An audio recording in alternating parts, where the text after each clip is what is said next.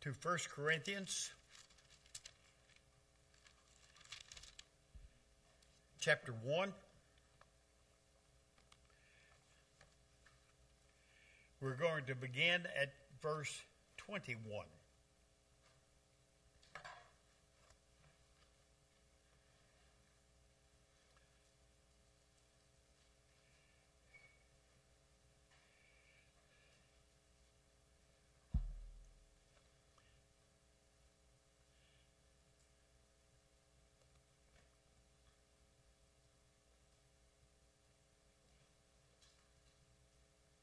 You locked the door, didn't you?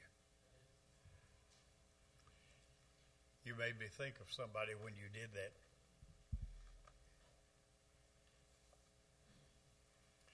First Corinthians, first chapter, verse 21 through 31. I have titled this, Blind Philosophers Enlightened by Inspired Believers. This passage of Scripture, Paul is speaking to people who are tempted by intellectuals.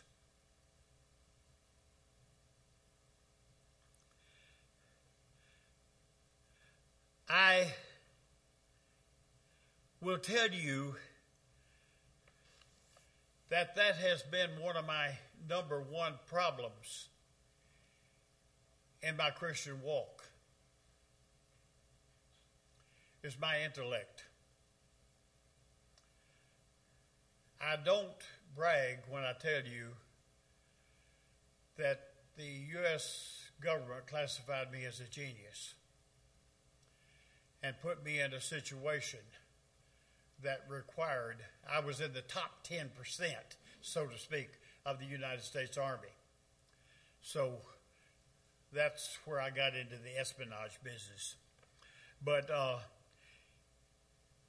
there's a little voice that whispers in your ear, and I don't know whether you've ever experienced it or not, but when we talk about an eternal God who had no beginning and has no end, and he changes not. That little voice in your ear says, surely you're too smart to believe that. Everything has a beginning. Everything has an end. And what's this baloney about eternity? And this is something that if you are going to live by faith, you have to put that aside. Because quite frankly, intellectually, it doesn't fit.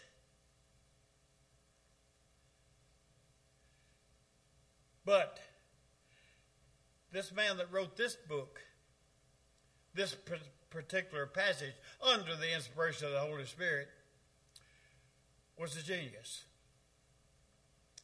Saul of Tarsus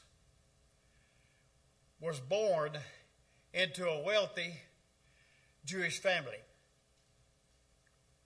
Otherwise, he could not have afforded to sit at the feet of Gamaliel, who was one of the top Jewish teachers of that time, was one of the best Jewish theologians that there ever was. Paul had just left Athens, where he contended with the Greek scholars on their level. Paul had that ability. I am of the opinion, and this is just my opinion, so it's like belly buttons, everybody's got one, but I am of the opinion that we would know of Saul of Tarsus today just like we know of Aristotle and Plato and Socrates. He was of that caliber mentally. And at the time that Paul lived, he was shortly after the death of Jesus on the cross and the ascension. If that man of intellect could believe and teach as he did, who am I to say that is not true? And so let's begin with verse 21. It says this: "For when the world with all its earthly wisdom failed to perceive and recognize and know God by means of its own philosophy, God in his wisdom was pleased through the foolishness of preaching to save those who believed." Now, you look at this, and in Romans it talks about the study of nature. I hear people say, how can anyone look up at these stars in this universe and not believe there is a God? Romans says that.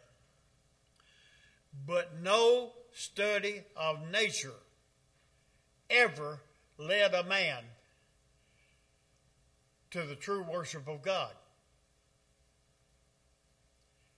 It does not happen. The worship of God is brought about by the revelation of God himself through his Holy Spirit. The philosophers of the world, they might concede that there's a creator out there somewhere, but they still do not know how to worship him, and they do not know him of the God of truth and righteousness. So, nature never reveals God's grace and mercy. It reveals his handiwork.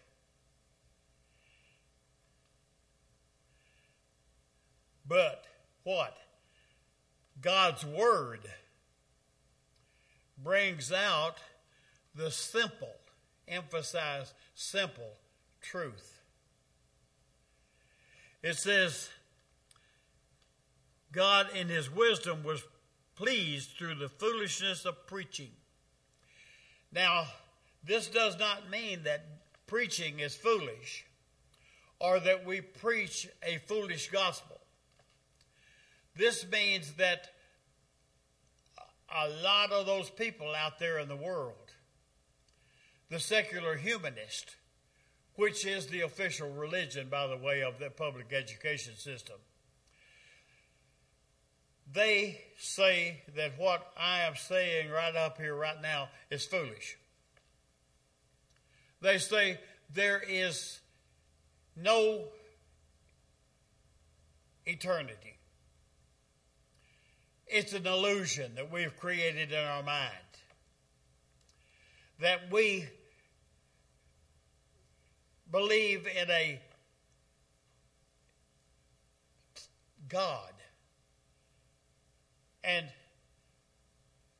there can't be any God. That's just foolish to believe that.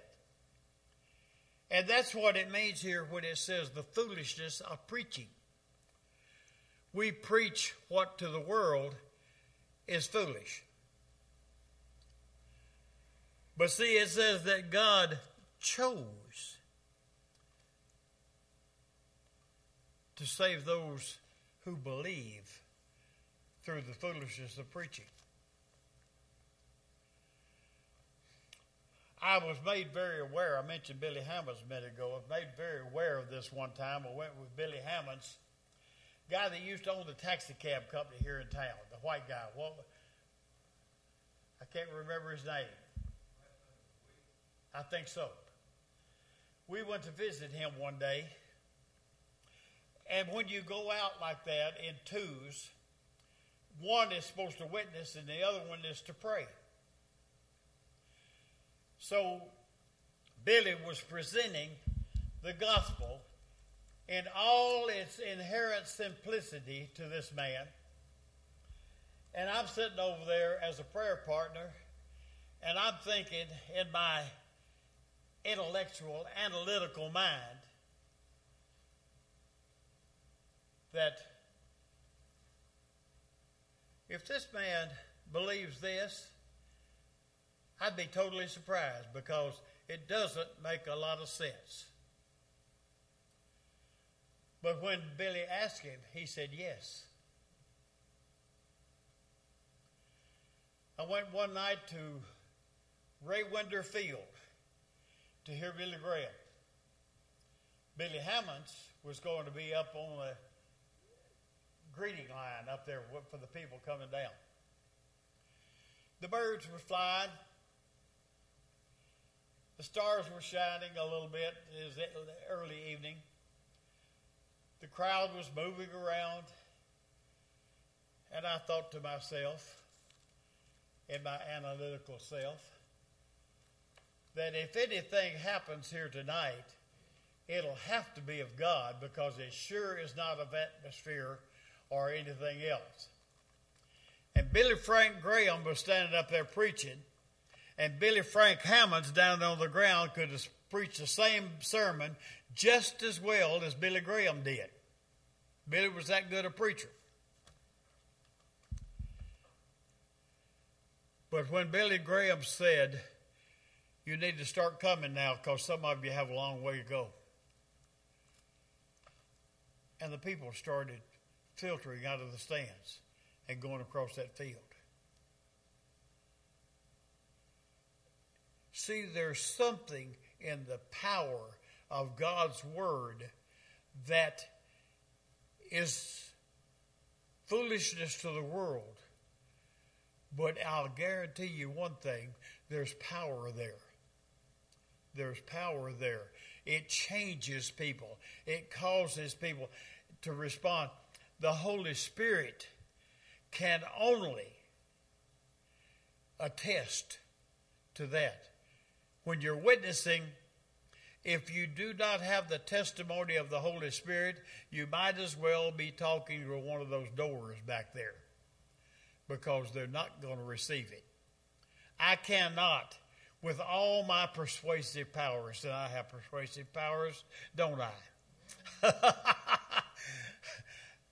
With all my persuasive powers, I could not convince any one of you to become a Christian. That is the ministry of the Holy Spirit.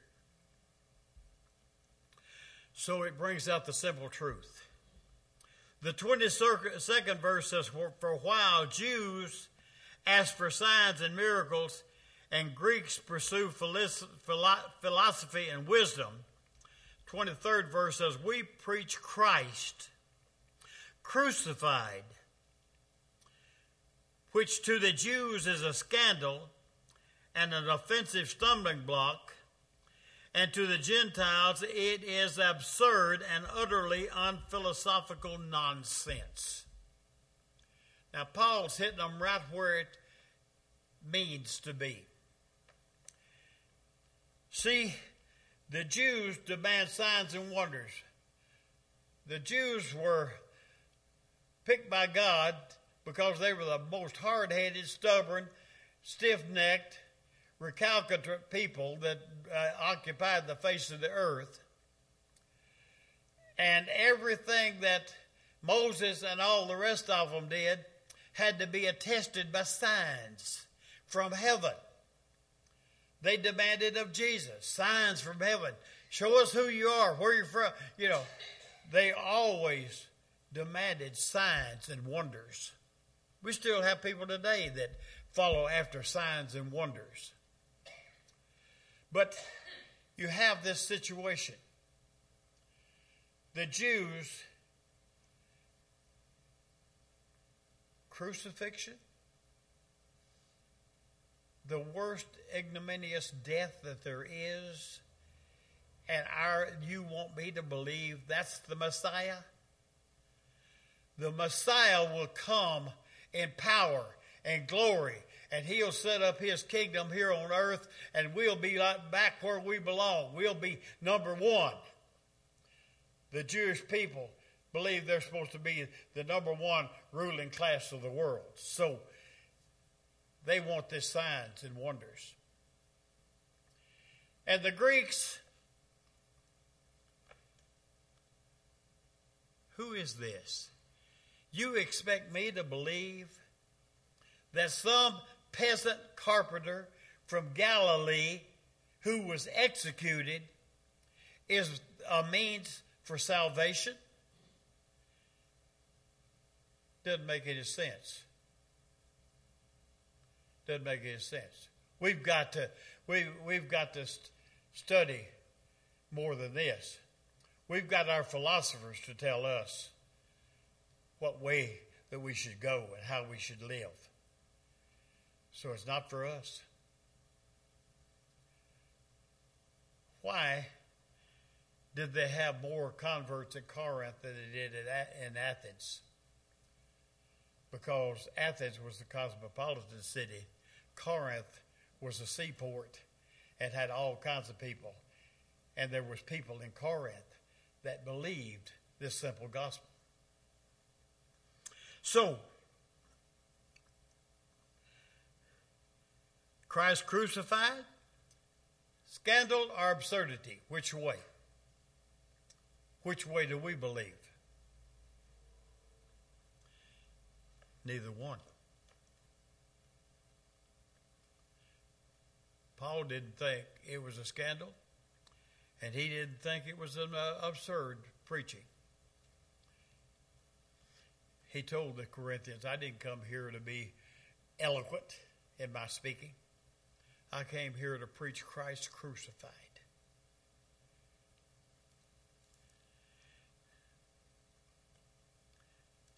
But the verse 24 says this,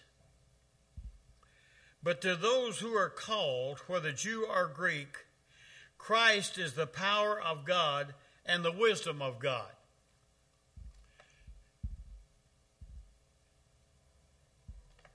Who says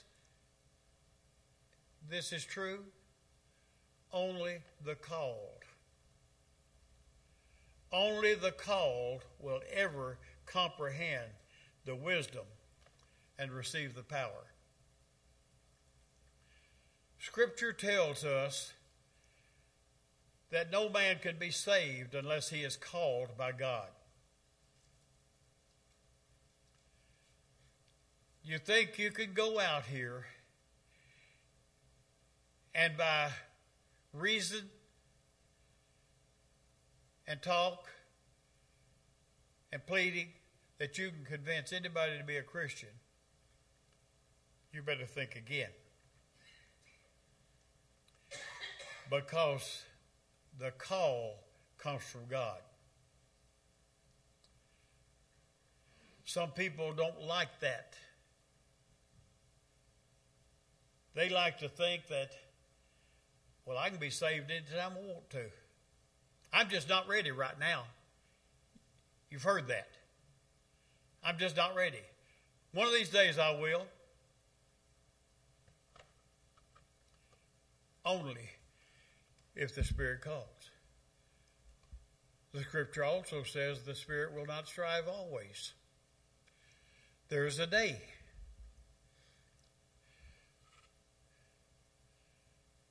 Old Hollywood guy. Go away, kid, you bother me. That one. What was his name? W.C. Fields. Yeah, thank you. The name had slipped me. W.C. Fields was on his deathbed. Had a Bible in his hand. And someone walked in and said, well, Bill, have you changed? He said, nope, just looking for loopholes. And that's how he died.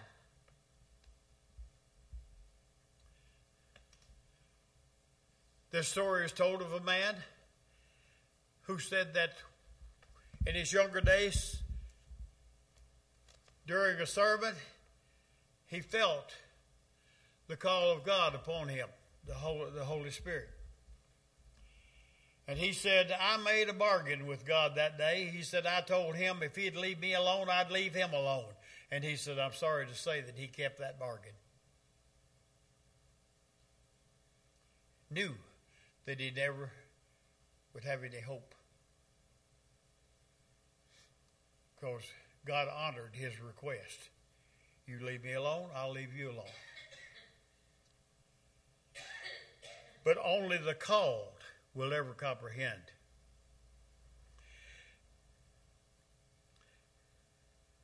This is because the foolish thing that has its source in God is wiser than men, and the weak thing that springs from God is stronger than men. See, I said here, this verse says, omnipotent God. Omnipotent means all-powerful versus arrogant man. Man, in his arrogance, thinks that he can accomplish. God himself said something about man's intellect. When they were on the plains of Shinar, and they were building what we call the Tower of Babel, which was a ziggurat. That's that thing where they go back and forth, to get up there, where they can study the stars and worship them. God says in his word that because they are of one language and of one mind, nothing they think of will be impossible to them. Now, that's the comment of God on the human mind. That's quite a statement. Why are we in a technological explosion today? The whole world is of one mind and one language. What's the language? Ones and zeros. Ones and zeros. I can get to my computer and I can send an email to Beijing, China, to a person that has never studied English, but he can get my email because it'll come out of his computer in Chinese. And he can email me back, and it'll come out of my computer in English. That's what we are today. We are back to one common language worldwide. And the technology is exploding at such a rapid rate that this phone I bought the other day is probably coming up on being obsolete. The first phone we ever had was one of them. And it's long ago become obsolete. When my aunt went to work for Southern Bell, her phone number in West Memphis was 699. And you pick up the phone, and someone said, "Number, please." And we'd say, "Miss Elsie, please," because we wanted to go to the store or something. And they'd transfer it down. She sat on one of them high stools at the switchboard, doing all this. And she retired with that company years later. But we're of all one language now. And God says we can do anything we think about. So, what do we think about? Not God.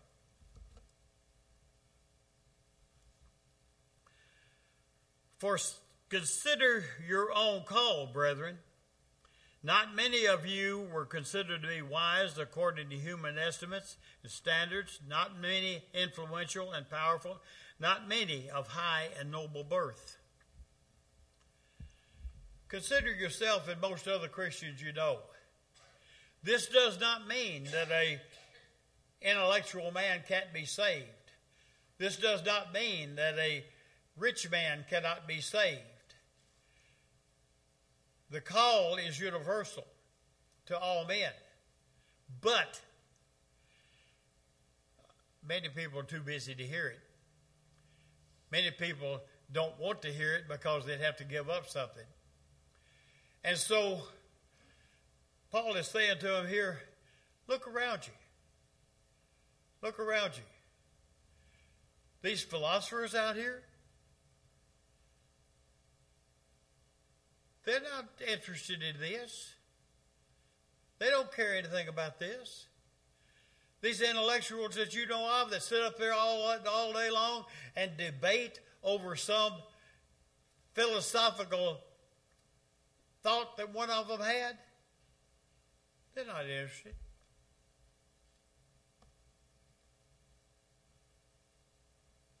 Don't let them look down on you because you're a Christian.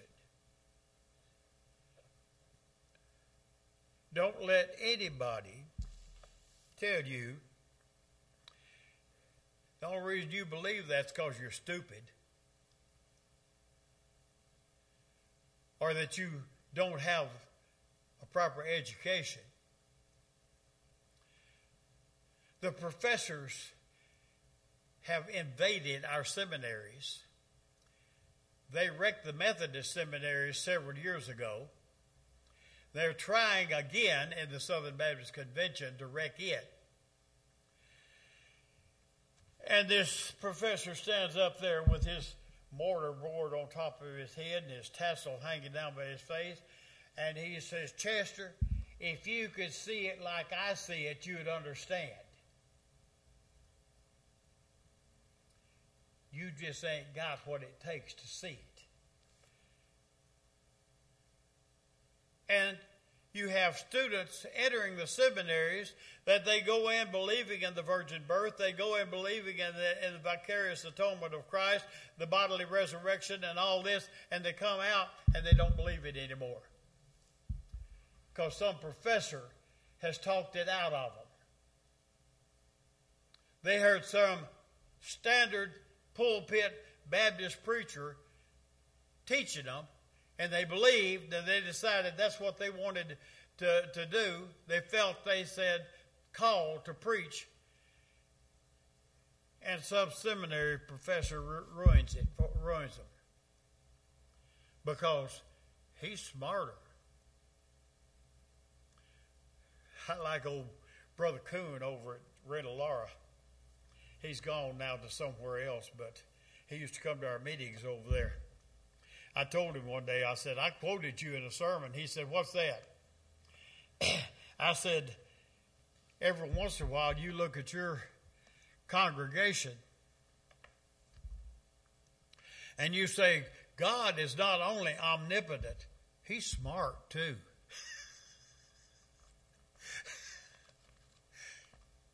And he is.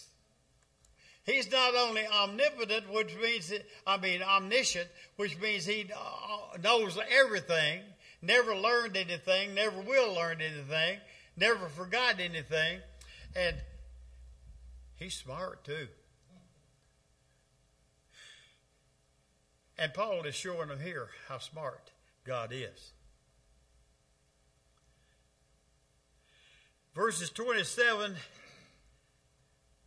and 28 says this, for God selected what in the world is foolish to put the wise to shame, and what the world calls weak to put the strong to shame. And God also selected what in the world is lowborn and insignificant and branded and treated with contempt, even the things that are nothing, that he might depose and bring to nothing the things that are. This little phrase here, the things that are nothing, the Jews referred to anyone who was not a Jew as a nothing.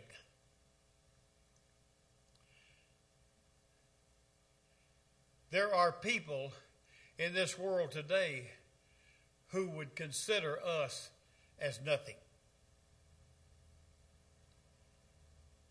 People of power and might. We've got some of them in Washington, D.C. that consider us as nothing, not important. You know, you've heard of involuntary servitude. We have entered a time in this nation right now of voluntary servitude. We've got people in this country right now selling themselves into slavery and don't even know it. On the plantation owned the house, owned the land,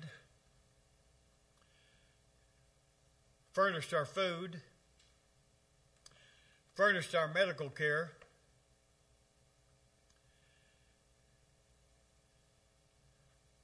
As a matter of fact, we got a little dab of money every month that was called a furnish. And it totaled up at the end of the year that it was taken out of your share of the crop. Sharecropper meant the landowner got 50% of the crop with no strings attached. You got 50% of the crop, but all the fertilizer, the seed and all that came out of your half. And you almost made it this year, boy. Maybe next year.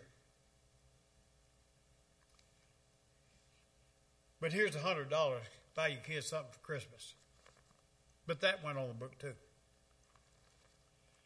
Who owns the housing today? The plantation. It's called the government. Who takes care of the medical? The plantation. Who furnishes the food? The plantation. Who tells you how to vote? The plantation. Voluntary servitude. See, God uses the KISS principle and creative power. You know what the KISS principle is, don't you? Keep it simple, stupid. KISS. And God keeps it simple. And so, verse 29 says this: so that no mortal man should have pretense for glorying and boast in the presence of God. What do we have to brag about to God? God, I know why you saved me, because I was special. Aha. How many of you can brag that God saved you because of some merit that you have? What merit do I have to come before God? What people say, you got to do stuff for God. No, you got to let God do stuff through you, because God don't need me to preach. God doesn't need me for anything. I need Him for everything. If He tells me to preach, then what choice do I have? Whatever He tells you, He is sovereign God. See, we in this country don't understand sovereignty. People who live in a country where there's kings, they understand sovereignty. Because what the king says goes. And if he says you go, you go. If he says you die, you die. He's sovereign. The only difference is we've got a sovereign God that's absolutely righteous. He will never, ever decree anything that's not righteous. Are we glad about that?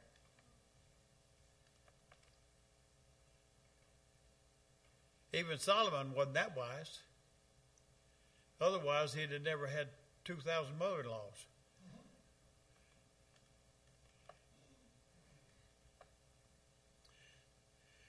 So what do we have to brag about to God?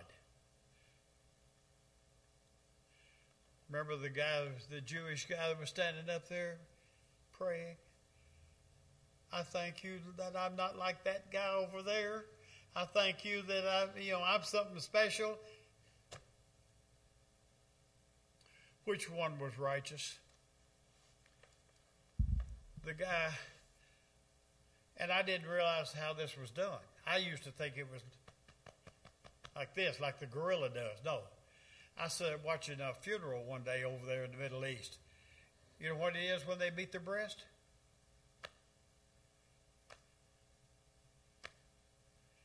That guy's over there beating his breast. Lord, be merciful to me, a sinner. A sign of contrition, a sign of hurt, a sign from the heart. I'm no good. I am a sinner.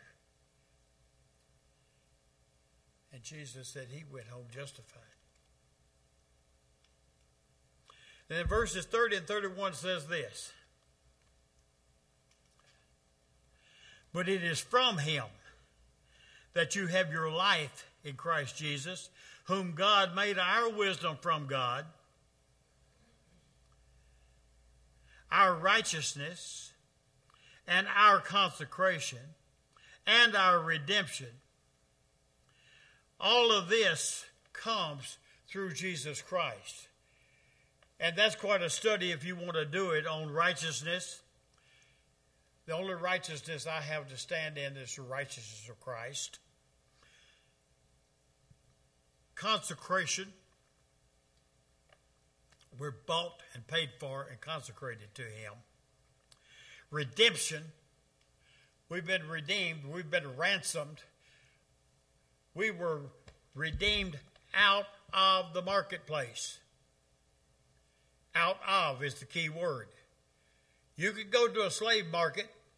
You could buy you a slave, and if it wasn't suitable, next week you put that slave back up on that block and sell that slave.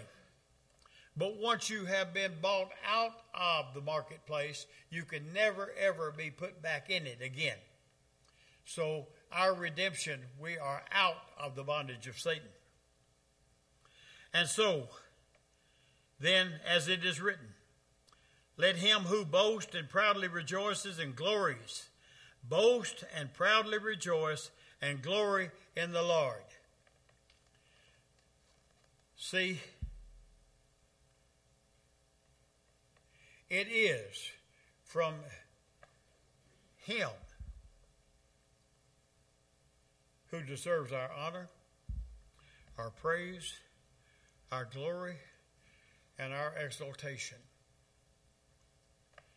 This is the eternal Christ, the one who bought us with his own blood. And so, that's what Paul's telling those Corinthians there. Don't let any of these philosophers, don't let any of these intellectuals look down their noses at you. And you don't worry about what you have not learned or what philosophies you have been exposed to. There's only one that you need to be concerned with. And that's Jesus, the Messiah. And Heavenly Father, we thank you for Jesus, the Messiah. We thank you for who he is and what he has done. Keep us near the cross. And do something in this church that only you can do. That will be obvious to those that observe that it is you that did it and not us. And thereby be glorified in what you do in Jesus' name. Amen.